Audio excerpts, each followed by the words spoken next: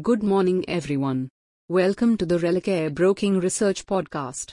In this podcast, we bring you the equity market outlook.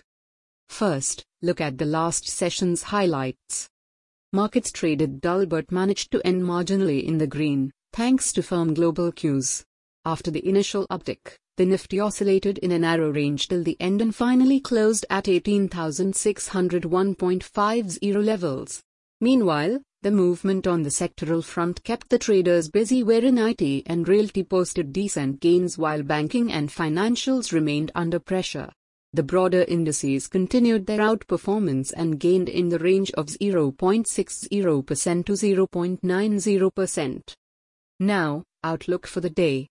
It is a normal pause after the recent dip and participants shouldn't read much into it.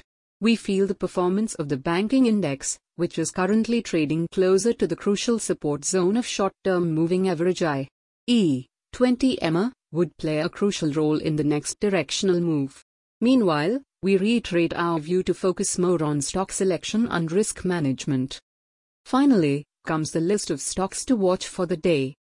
Bullish stocks: Aditya Birla Capital Limited, HCL Technologies Limited, NTPC Limited.